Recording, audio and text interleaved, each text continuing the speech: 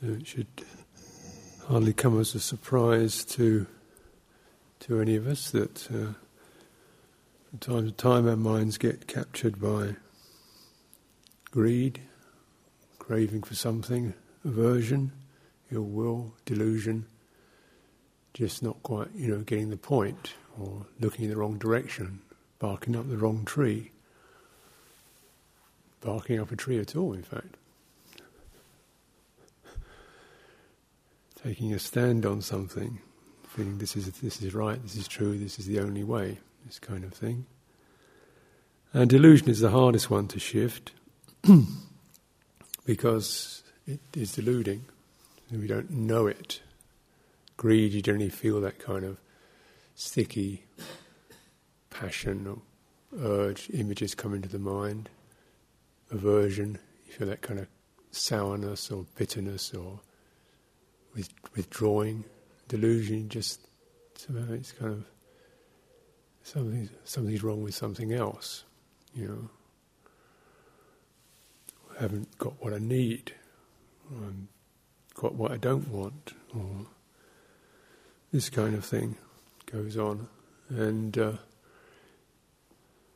think all of us can imagine, indeed, the ways which unpleasant things could be taken away from us and pleasant things given to us. This is kind of what samsara is about. What people do is generally spend the time taking away the unpleasant things in their lives, or attempting to do so, and adding the pleasant things, the security, the health, so forth. This is what we do. So we're doing that, and yet we do recognise that the degree to which each and every one of us has done that, we have not arrived at a state of feeling satisfied, blissful, at ease, peaceful, mind radiant. Still feel restless, agitated, disappointed, and needy, one way or another. So, though of course all our needs and interests are indeed justifiable in their own way, as Dhamma practitioners, we kind of check that and say, well, it's only relatively so, and you want to go deeper, to not so much to changing the world and the input around us, but to changing the way we relate to it, the way we experience it, where we experience the painful, the uncomfortable, the frustrating, the disappointing, the way we experience the desirable, the worthy, things we wish we should have or could have by now, the way we experience those phenomena as they arise in our minds, whether they immediately pull us into these patterns of craving, greed, longing, yearning, ambition, aversion, jealousy, bitterness, grudges, sourness of the heart. If they do, then we've not completed our practice. And because, clearly in this world of sense forms and all the rest of it, this stuff is flying around. There's always something desirable, something undesirable. So the heart is never going to get free. If it can only get free by not picking those up, by not being pulled into these patterns.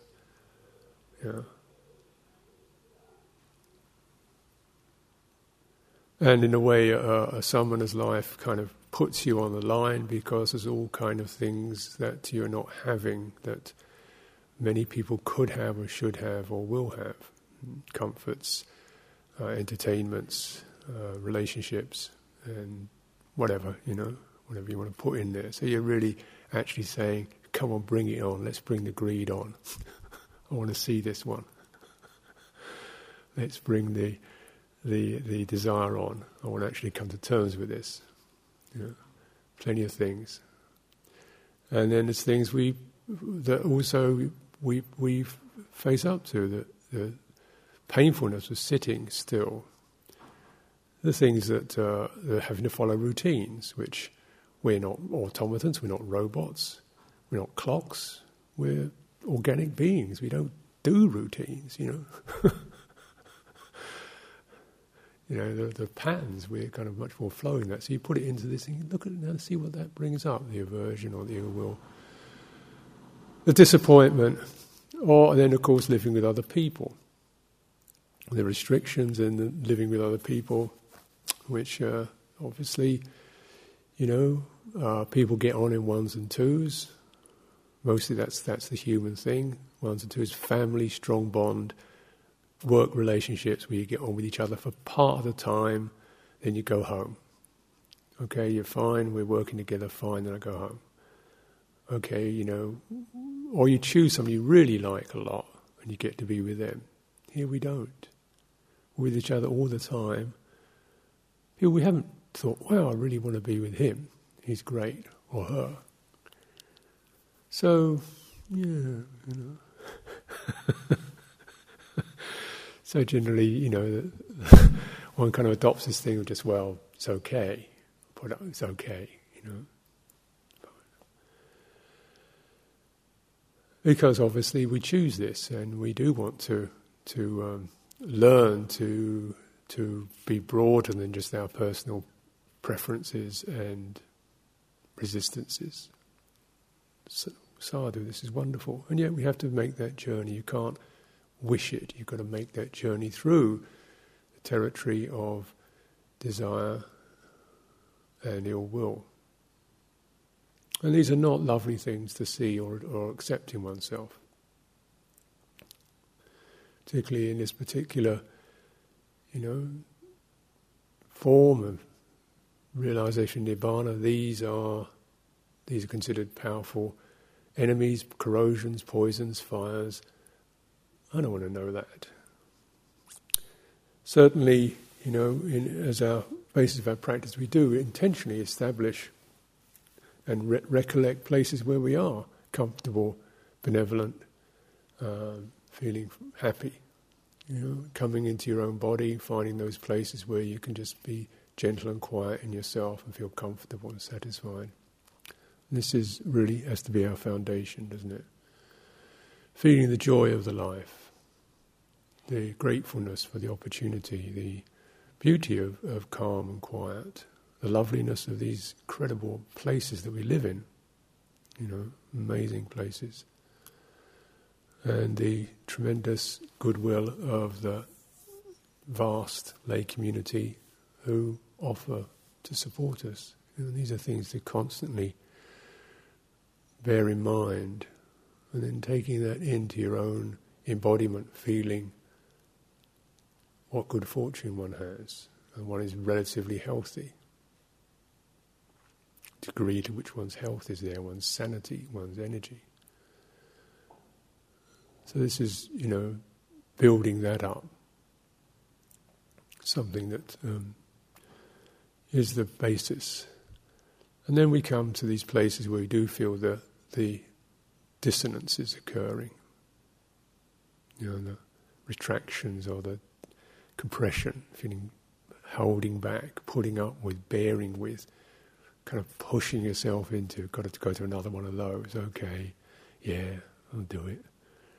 Got to go to another meeting, okay, yeah, I'll do it, that kind of, And yeah, sure, I guess we can all do that.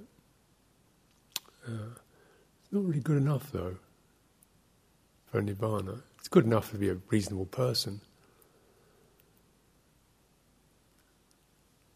Now, don't have to love these things and feel excited about them, but can we just recognise, start to uncover the places where we feel ill will, disappointment, having to put up with, having to bear with, don't really want to do it, but it's supposed to do it for the form or the monastery or the Ajahn or something like that. Okay, wow, let's look at, I have that.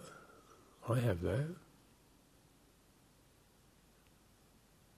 I don't necessarily look into it. That's what's happening.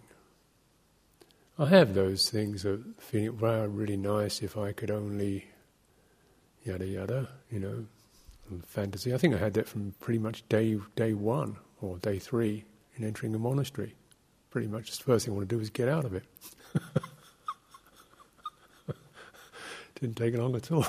I had this idea of a little hut somewhere off in the countryside, maybe living a gentle, peaceful, contemplative life, growing carrots, having a few goats, I think something like that, And I thought, gee, this is really corny,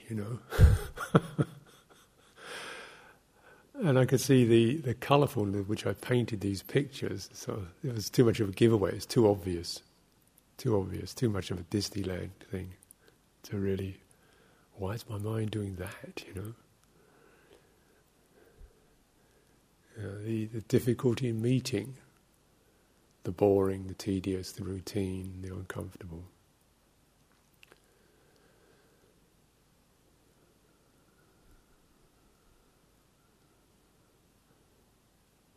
It's because one's mind is an affective system. It's all being affected, and it therefore requires certain. It knows. It also remembers. It knows. It kind of flags things. Oh, this is pleasing. This is pleasing. This is pleasing. So it acquires a kind of. Imagine it's something orbiting, like that. I don't know how many times a minute, just getting that signal going, and it creates a kind of pattern. Imagine that signal. This is pleasing. This is pleasing, being repeated on a non-verbal level. The sweet, the tasty, the warm, the sunny, the open, the spacious, the carefree. As a kind of fundamental signal, that which I recognise is that's the good bit. And you can imagine a signal going out like that, orbiting around. Then the mind acquires a kind of shape. It gets shaped by that. So if something comes along that doesn't fit into that, we think, ooh.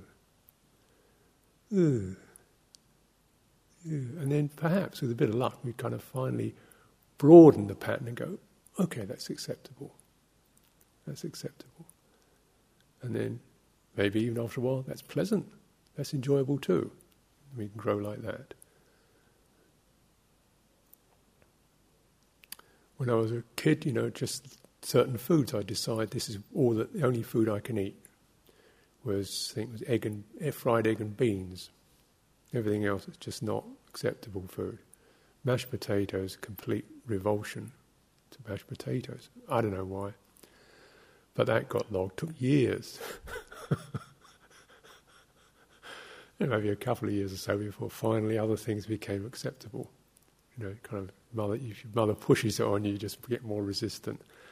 So you grow to accept, boiled potatoes, but it tastes a little bit softer, and then finally, the ultimate horror of mashed potatoes became acceptable.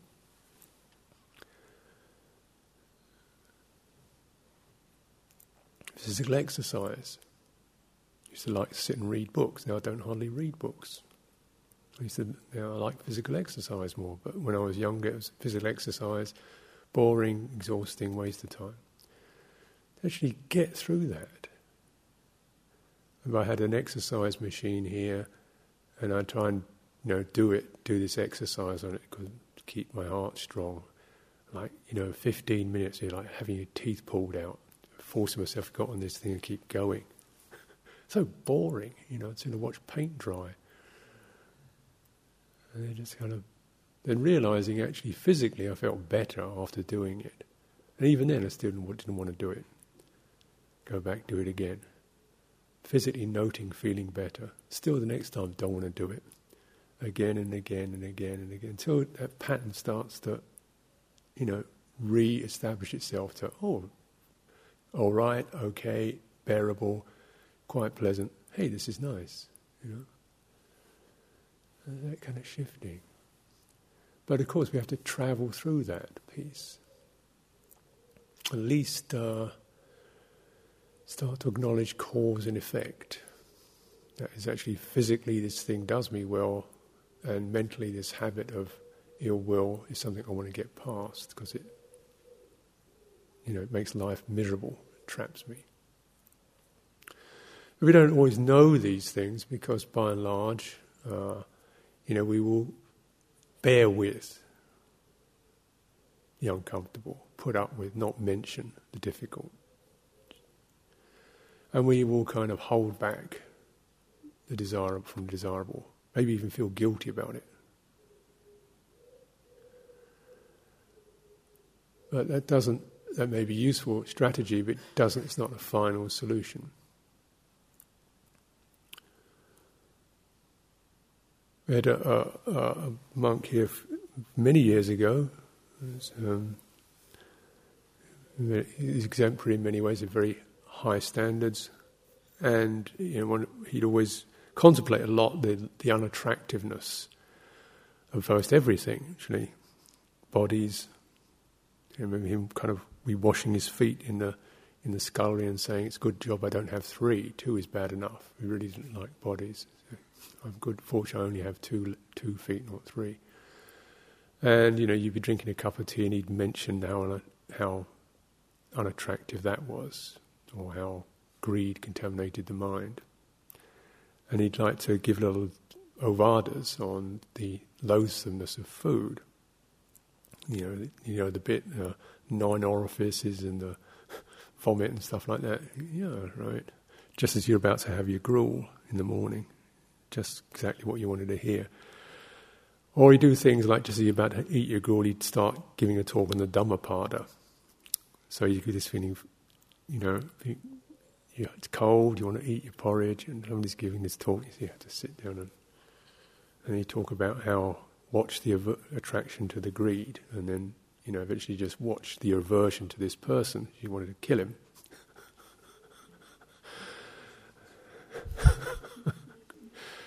So it's amazing how passionate these scenarios can be. You can create passion over just a slight tweak of the routines, because we're already at an edge of relinquishment and not getting what we want. And then one day he made this confession, because he came in. He made this confession that the day before he'd gone through the alms food line in the kitchen, and he'd seen an after 8 mint sitting in the pig bucket, where we put the slops for the pigs. Before he knew what he was doing, he got his hand in the pig bucket, was fishing this after 8 mint out and eating it. And it was like, all the years of doing the unattractiveness of food, once his guard was down, it just, because he hadn't got used to the experience of greed. He hadn't really understood it. The first step, indeed, is warding it off. But then you've got to understand it. Otherwise, sooner or later, when your defence is down, you get pulled by it. So you really try not want to look at the magnetism of it, the pull of it. So you see, the pull of it is actually independent from the sense object. Why we do things like contemplate the unattractiveness of things is not to really say these things are unattractive, but just to dissociate the quality of attraction from the object. There's that greed nimitta. The Sariputta called it a nimitta, the sign of it, the overall sign of it. There's that, and there's the object. And the two are actually separate things. If it wasn't that object, it would be something else. And that's the bit that starts to get one out of samsara. Samsaric mind thinks, I'll get that, I'll be okay. And you are, for a little while. And then, something else or another one. And then you are okay for a little while. Although it didn't work at all, nobody'd do it. But you are okay with your, whatever it is, your after 8, your thing, for a while. And then a little itch, another one. The nimitta finds another object to adopt. That's why we do these practices, not because we've got something against food, or bodies, but in order to understand the nimitta of it. Same thing with aversion. And you're going to kind of look into, would it be much better if, put that one on search engine, see what happens, comes up. Much better if, and then small community. So small community better. It's only 6 of us, that'd be better. Single community, just me, a lot better. Or big community. And people leave here either because it's too small or too big. And the people who don't like it when it's big, as they leave, it gets smaller and smaller and smaller. And then people like it and it gets bigger and bigger. And then some people leave because it's not big enough. They like to be with a lot of other people. Big, small. Is it big? Is it small? I don't know. So wouldn't it be nice if we look at that? And underneath that reasonable assessment is the sense of the disappointment having to put up with. And ideally, we'd like to feel if it's small, fine. If it's big, fine. If I'm on my own, fine. If I'm with 1,000 people, fine.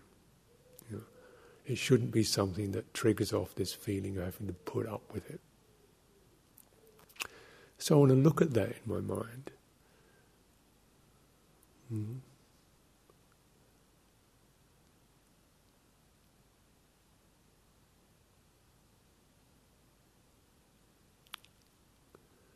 The experience of greed is a flaring up and a swimming, a surging, a flooding, pulling out. The feeling of ill will is often a contracting, also a flooding feeling, flooded with it. One goes dizzy with it. So, you have to come back to body, breathing in, breathing out, the walking up and down, that kind of basic thing, just to come out of the real trance of it all. And then you start to look at some of these objects. I think it was Ajahn who he said when he was practicing, he'd got so good at visualizing skeletons, he could see a woman and immediately see a skeleton. So he really thought he'd cut through sexual desire. He thought, you want to really check it out. So I think he spent 4 days bringing up this image of being bonded to a woman, just to see what his mind would do. And after about 4 days, he finally saw that there was still some sense desire left. And then you could see, that nimitta still resting there, finding a place to hide. And then looking into that, saying there's nothing to do with the object, this is the heart. The heart is still not free.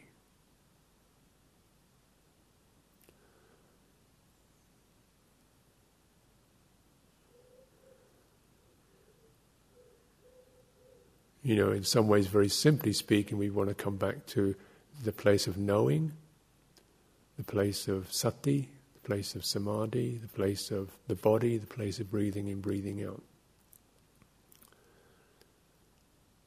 And also to keep digging the soil over. Is there something here, something else here, behind this reasonable bearing with, or this reasonable, oh well, I'll get one sooner or later.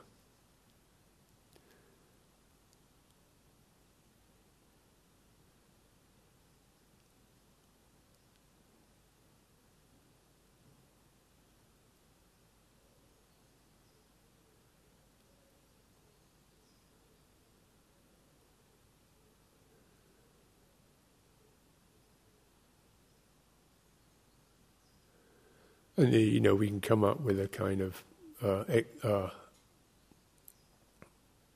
excuse. Well, surely it doesn't mean you've got to feel everything is great. No, it's not about that.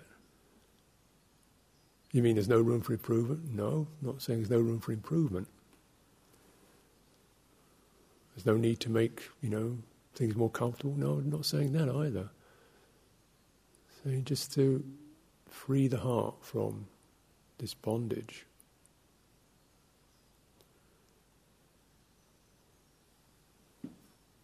And again, it's so often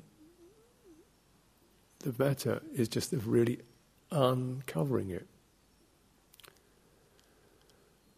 accept. So first we start with that uncovering. Then the first step we might say is the honest acceptance of that experience, with no if, buts, and maybes. No contemplation can occur if we're not facing the object. And to do this, to accept that every one of us, I'm sure, has these nimittas.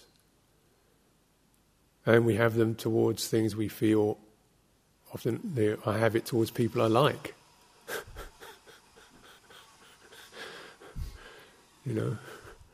I feel ill will occasionally towards people I like.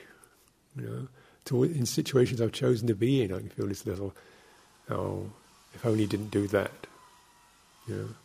Towards people I revere, towards my teachers, I felt ill will. People I highly esteem, I felt ill will. I'm not fussy. I can feel it about anybody, anything.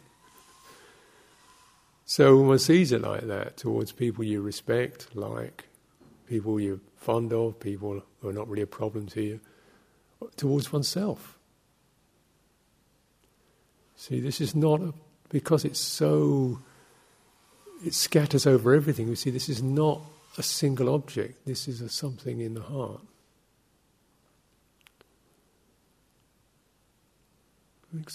Accept the presence of that without guilt, shame, denial, projection.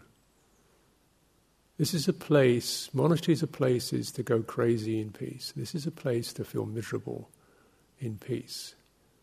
To feel one's ill will with clarity. One's greed with honesty. And sometimes it's really just that, actually. A sense of humility. And there's something about the occasion of truthfulness with oneself that gives us a kind of a sense of stability, empathy. Here, yes, it's true. And in that we stop the delusion, the blustering and the if only and the she shouldn't and who does he think he is and stuff going on. And there's the ground of clarity, from which, in the ground of clarity, some panya, some discernment, some recognizing this is not an object, this is not it's neither an object nor is it a subject. It's not myself, it's not him, it's not her, it's not me. It's just this travelling nimitta, like a virus that infects us all. And, there are, maybe that's enough. Maybe that's enough.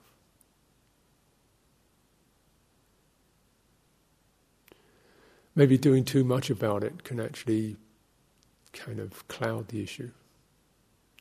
Surely sometimes it's good to recognise, to remember, the good aspects of when our ill will really starts to get solid around someone. No, wait a minute, this person keeps precepts, he doesn't kill people, it's not that, a lot of worse than this. Or you feel the fascination, the infatuation. Come on, wait a minute,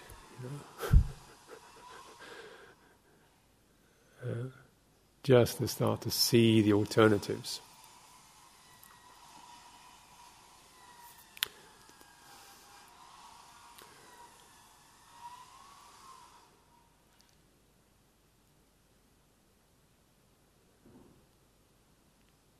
We use these reflections. So we're not justifying, we're not adding to it. We're keeping it within the boundary.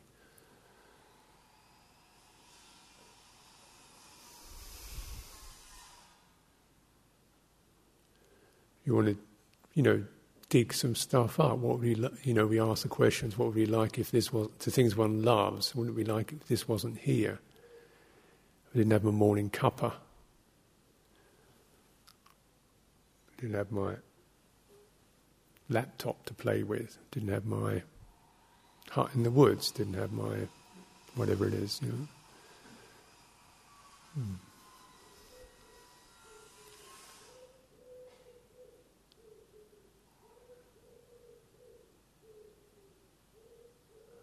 to the things people we have ill will for, what would it like if they were suffering or in pain? It's dying. Would your heart relent then? Maybe that's what's happening to all of us already. Can we see that in each other?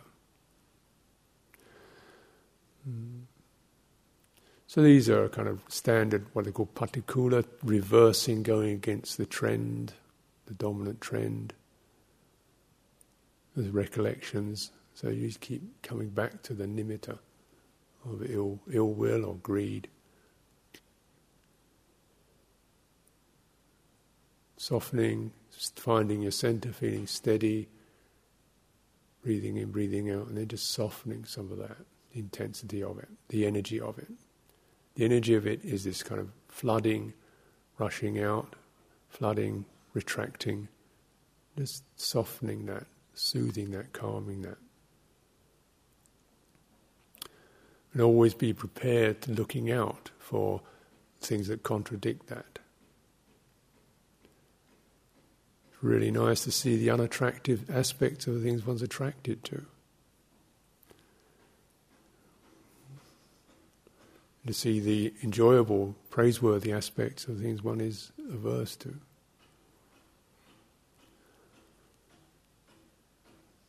And one of the monks, he kept his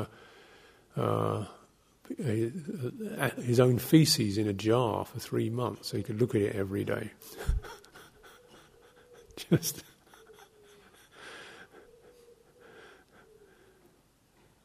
I mean, people do to get over the sense of disgust. That's something that everybody has. Normal part of bodily process. If we didn't, defecate every day, we'd be in trouble. And yet, how averse and disgusted one can feel at such a fundamental process. You contemplate it. Poor little stuff does not do me any harm.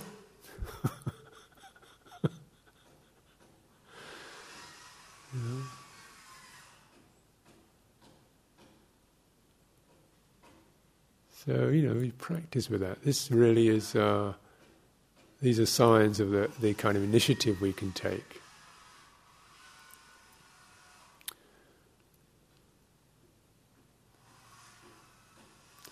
Human relationships, obviously there's people you feel more at ease with or more affinities with, more comfortable with than others. That's just the karma.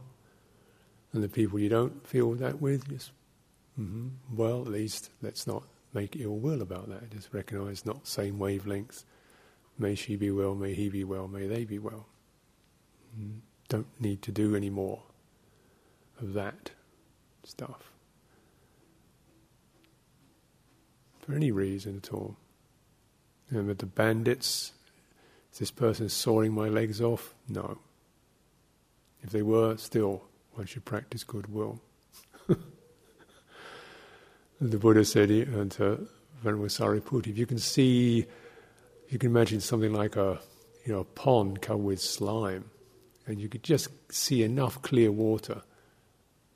That's the way you look at a person who you feel is really disgusting. You see the one little patch of clarity in them. And if you just see as much goodness as perhaps the water that would rest in the imprint of a calf's hoof in the mud, a cow's hoof in the mud, if you can see that much goodness in them, just the amount that would be, if it was water, it would fill the imprint of a cow's hoof in the mud. Then focus on that. Don't let this sign capture your heart. This is the way we practice. And towards ourselves. If one has kept 5 precepts, sadhu, people become stream enterers keeping those 5 precepts. The bastions, the aspect of the sangha, keeping the 5 precepts. You keep 8. This. These are things to not think and bring to the mind. When something in us doesn't want to keep any precepts, just get what I want, get rid of what I don't want, that kind of reptilian instinct is part of what we have somewhere there, lot of the time we're not operating on that, but it's one of the nerves. And for Nibbana, you want to, in your time, get down to these nerve endings, clear them out, because you will not be completed until you've done so.